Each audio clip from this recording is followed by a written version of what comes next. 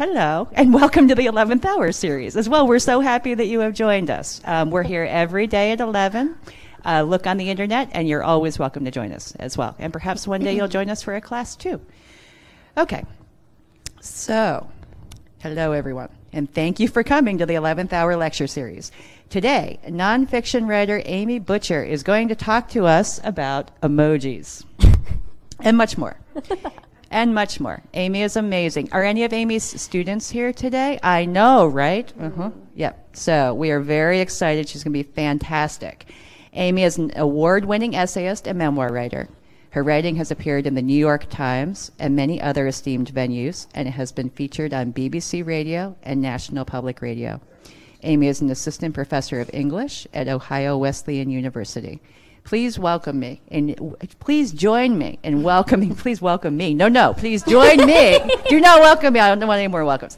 Please join me in welcoming Amy in her sharing with us the small and pixelated made large from grievance to groundbreaking change.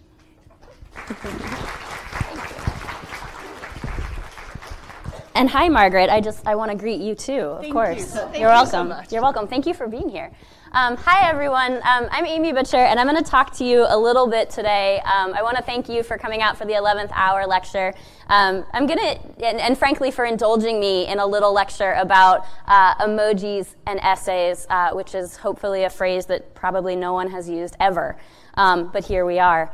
So I was a student here at the University of Iowa 7 years ago, and I have a little story for you that I want to share, because we never know when our writing goes out into the world what's going to happen with it. And I've had something really wild and frankly kind of silly and outrageous happen in the past 2 years that I thought I'd share with you. But I'm sharing it because I think it's largely a testament to the power of the essay and what the essay as a form can do.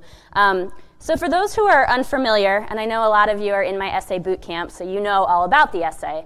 What is an essay? It's essentially a piece of writing that is merging the qualities of beauty and truth. So finding an artful way to share some aspect of reality and of human experience. John DeGatta, who was my mentor here at the University of Iowa, he's the director of the nonfiction writing MFA program, talks about a really powerful essay is essentially a mind on the page. Philip Lopate says that essays are an intuitive, groping path, and according to Bernard Cooper, they, quote, magnify some small aspect of what it means to be human. Now, if you're in my class, you also know that I love this quote by Vivian Gornick, sort of for its abstractness in the sense of a journey. She writes especially that truly well-written essays, quote, take the reader on a journey, make the piece arrive, and bring us into a clearing where the sense of things is greater than it was before. So what does all this mean exactly? It means that the best essayists are working to harness a very particular and generally personal truth as a means of speaking to the grander world, a sense of a universal experience, our shared thinking and frustrations. And in March of 2016, what I was frustrated about, believe it or not, were emojis. Now hear me out. Already I can probably guess that some of you are resistant to the idea of emojis, and I get it. In a lot of ways, it's the language of the obnoxious millennials, one of the many symptoms of a culture more interested in staring at a screen than having a genuine face-to-face human connection. But it's important to note that however small, however pixelated, however silly they might be, emojis are only the most recent development in mankind's long history of employing pictures to convey meaning. You've seen these, you know what they are. Before we had telephones, we had a means of warning or sharing with others that, hey, there's a really tasty animal not far from here, and you know what? We found a way to cook it because we've always loved a really good barbecue. Visual components have long been a part of our human attempt to communicate, beginning perhaps most famously with, yes, this 35,000-year-old pig found on a cave in Indonesia. Whether we're resistant or not, our species has a long history of employing visual elements as a means of communicating matters of importance. War, food sources, danger, celebrations. Fast forward to today, and we still use images, although they're much more pixelated and, frankly, varied. Now, judge all you want, but I'm not ashamed to admit that from time to time I will use some of these sometimes. Certainly there is a time and a place for an emoji. And as a writer, I obviously place tremendous value in the written word. I hope that goes without saying. But I don't believe in limiting oneself in the act of expression, nor do I think that the two must be mutually exclusive. On the contrary, I think the two used in tandem can create for a very meaningful and expressive response. So in March of 2016, upon news that one of my university colleagues, a very dear friend and a remarkable medievalist, was awarded tenure, I wanted to send her what amounts to essentially a visual congratulations. I wanted to send her a hardworking professional woman who I felt was representative of what I saw her to be. But alas, this is half of you, right? This represents half of you. Alas, in the world of our emoji vocabulary, women were only ever being pampered, or they were preparing to walk down the aisle, or they were being remarkably sassy and or preparing to visit Hugh Hefner's sprawling, grotesque mansion. Together.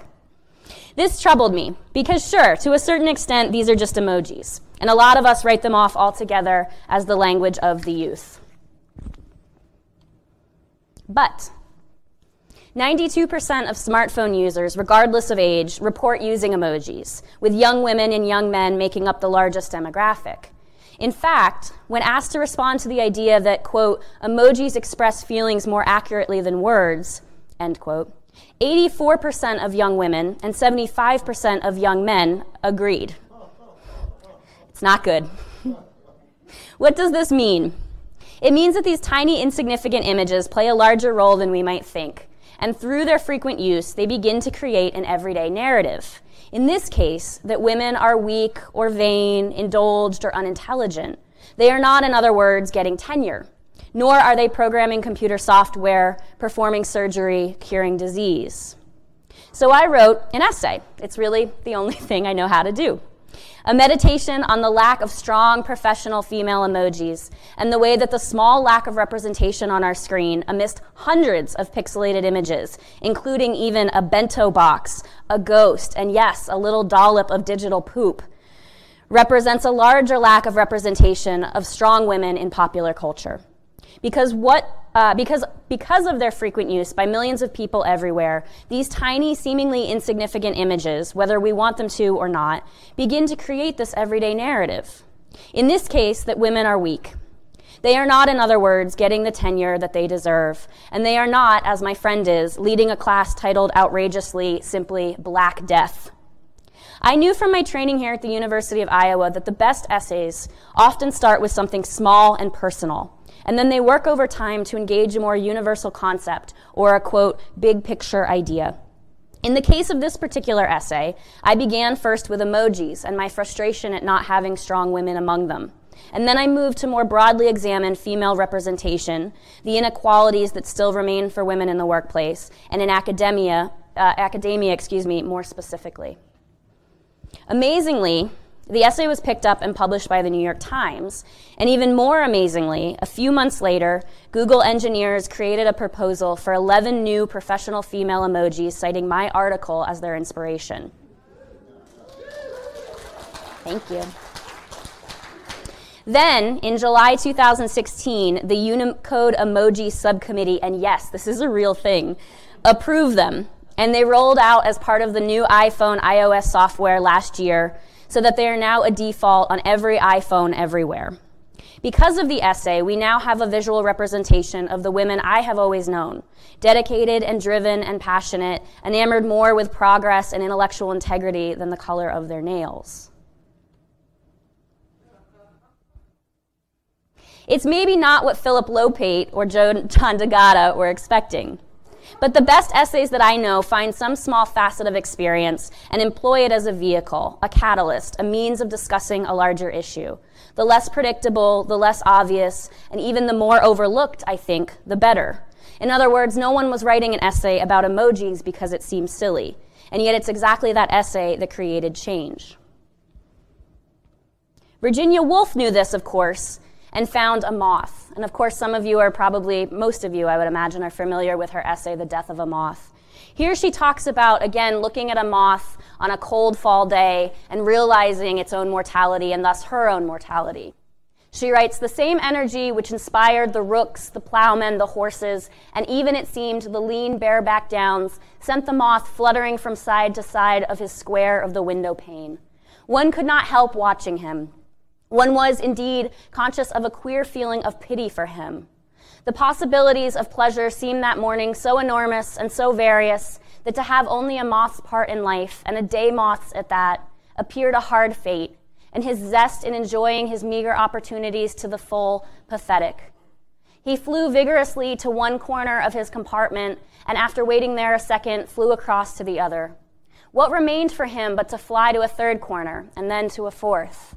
That was all he could do, in spite of the size of the downs, the width of the sky, the far-off smoke of houses, and the romantic voice now and then of a steamer out at sea. What he could do, he did. Watching him, it seemed as if a fiber, very thin but pure, of the enormous energy of the world had been thrust into his frail and diminutive body. As often as he crossed the pane, I could fancy that a thread of vital light became visible. He was little or nothing but life. Yet because he was so small and so simple a form of the energy that was rolling in at the open window and driving its way through so many narrow and intricate corridors in my own brain and then those of other human beings, there was something marvelous as well as pathetic about him. It was as if someone had taken a tiny bead of pure life and, decking it as lightly as possible with down and feathers, had set it dancing and zigzagging to show us the true nature of life. Thus displayed, one could not get over the strangeness of it. One is apt to forget all about life, seeing it humped and bossed and garnished and cumbered, so that it has to move with the greatest circumspection and dignity. Again, the thought of all that life might have been had he been born in any other shape caused one to view his simple activities with a kind of pity. Annie Dillard, too, focused on the small in her beautiful essay, Living Like Weasels, where she found a wild weasel one day while out for a walk. And realizing how raw and organic and authentic this weasel was to him, his true self, she began to think about our own freedom, our own liberties, the choices we make daily. She writes, I would like to learn or remember how to live. I come to Holland's Pond, not so much to learn how to live as, frankly, to forget about it. That is, I don't think I can learn from a wild animal how to live in particular. Shall I suck warm blood, hold my tail high, walk with my footprints precisely over the points of my hands? But I might learn something of mindlessness, something of the purity of living in the physical sense, and the dignity of living without something of mindlessness, something of the pure, bias or motive. The weasel lives in necessity and we live in choice, hating necessity and dying at the last ignobly in its talons. I would like to live as I should, as the weasel lives as he should.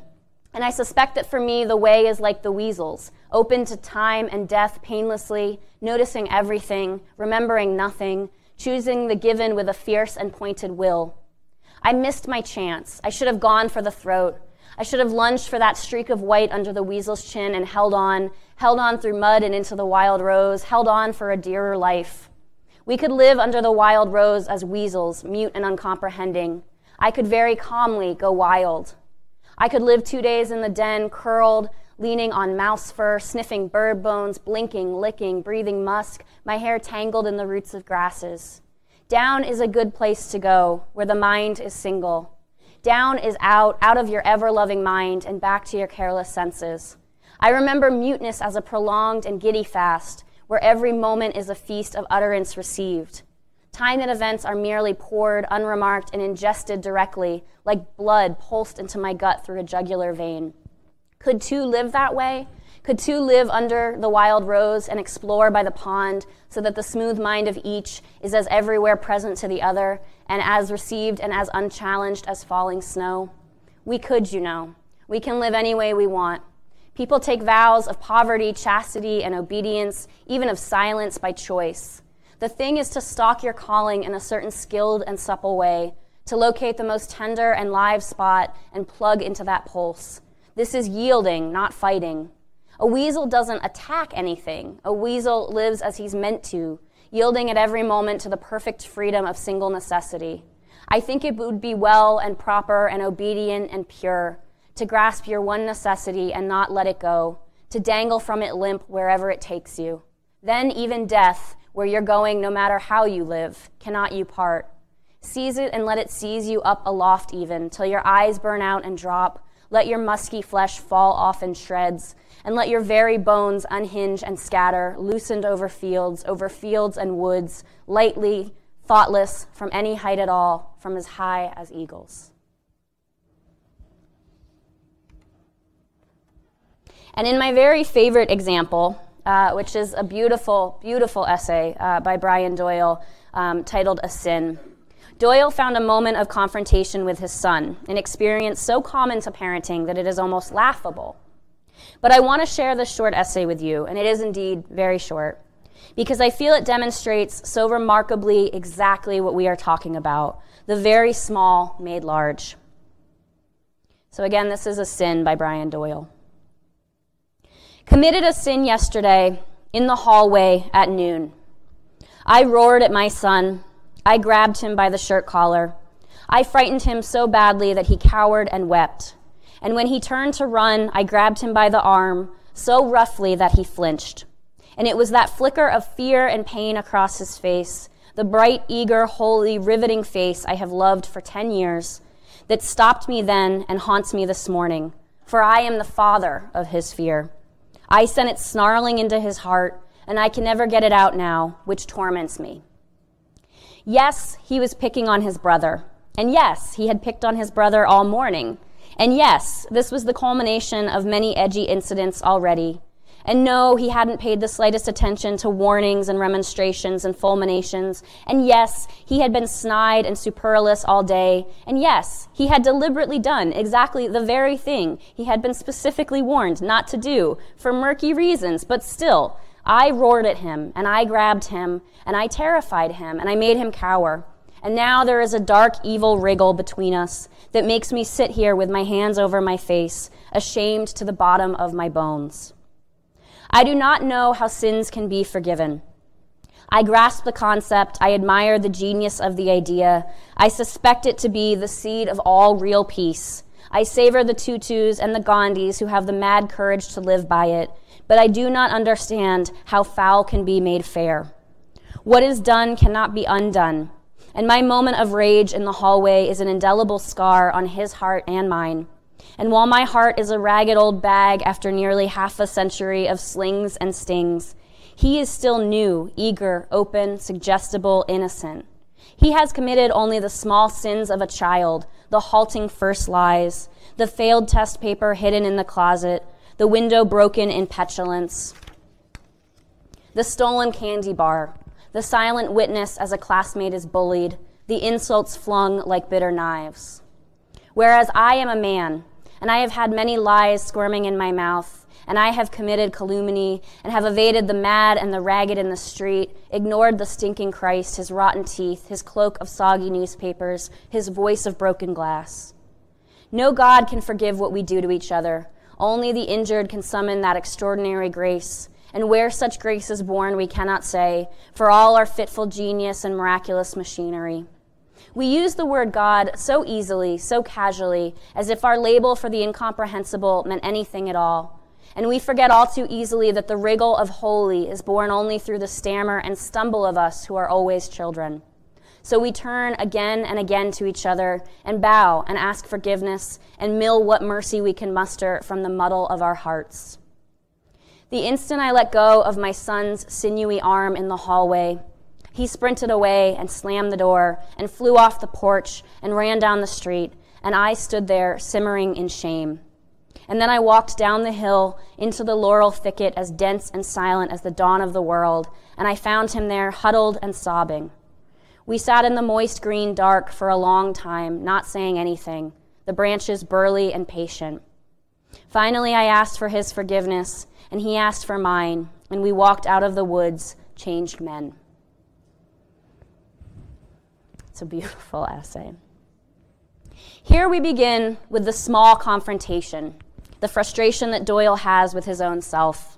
And within the span of no less or no more than 500 words, we have moved to a larger conversation on faith and compassion, on empathy and fear and forgiveness. Indeed, these little bursts of human energy and life are everywhere. And the origin of the essay insists that we needn't be, say, Cheryl Strayed and set off on a several thousand-mile trek risking giardia in order to share a meaningful experience with someone who is not us. The origin of the essay places significance on the meaningful nature of meditative, thoughtful communication, of what can happen when we magnify, quote, some small aspect of what it means to be human, as Bernard Cooper writes, even if that aspect is pixelated, animated, and indeed very small. So, I'm happy to take questions, but I also want to task you with a little bit of essayistic homework, because I have the microphone. Unpleasant as it may be, I want you to brainstorm the last time you felt truly angry or frustrated, confused or overwhelmed. I want you to put pressure on why that is. Write down where you are. Write down who you are. And then write about it. Philip Lopate writes that the best essays begin in a place of curiosity or doubt or confusion. When you think about that moment, where were you? What do you remember about the location, the scene, if you will? What were you doing? Jot down all of the visceral qualities that come to mind, the smells, the sounds, the sights. These are what invite in an outside reader and make them care about your moment of frustration. Finally, put pressure on what the smaller moment might represent. How does it speak to a larger concern or irritant? How might you transcend and move beyond the personal to suggest a more universal, shared experience?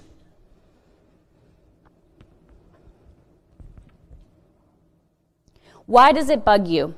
What does it say about who we are as a people, or maybe where we are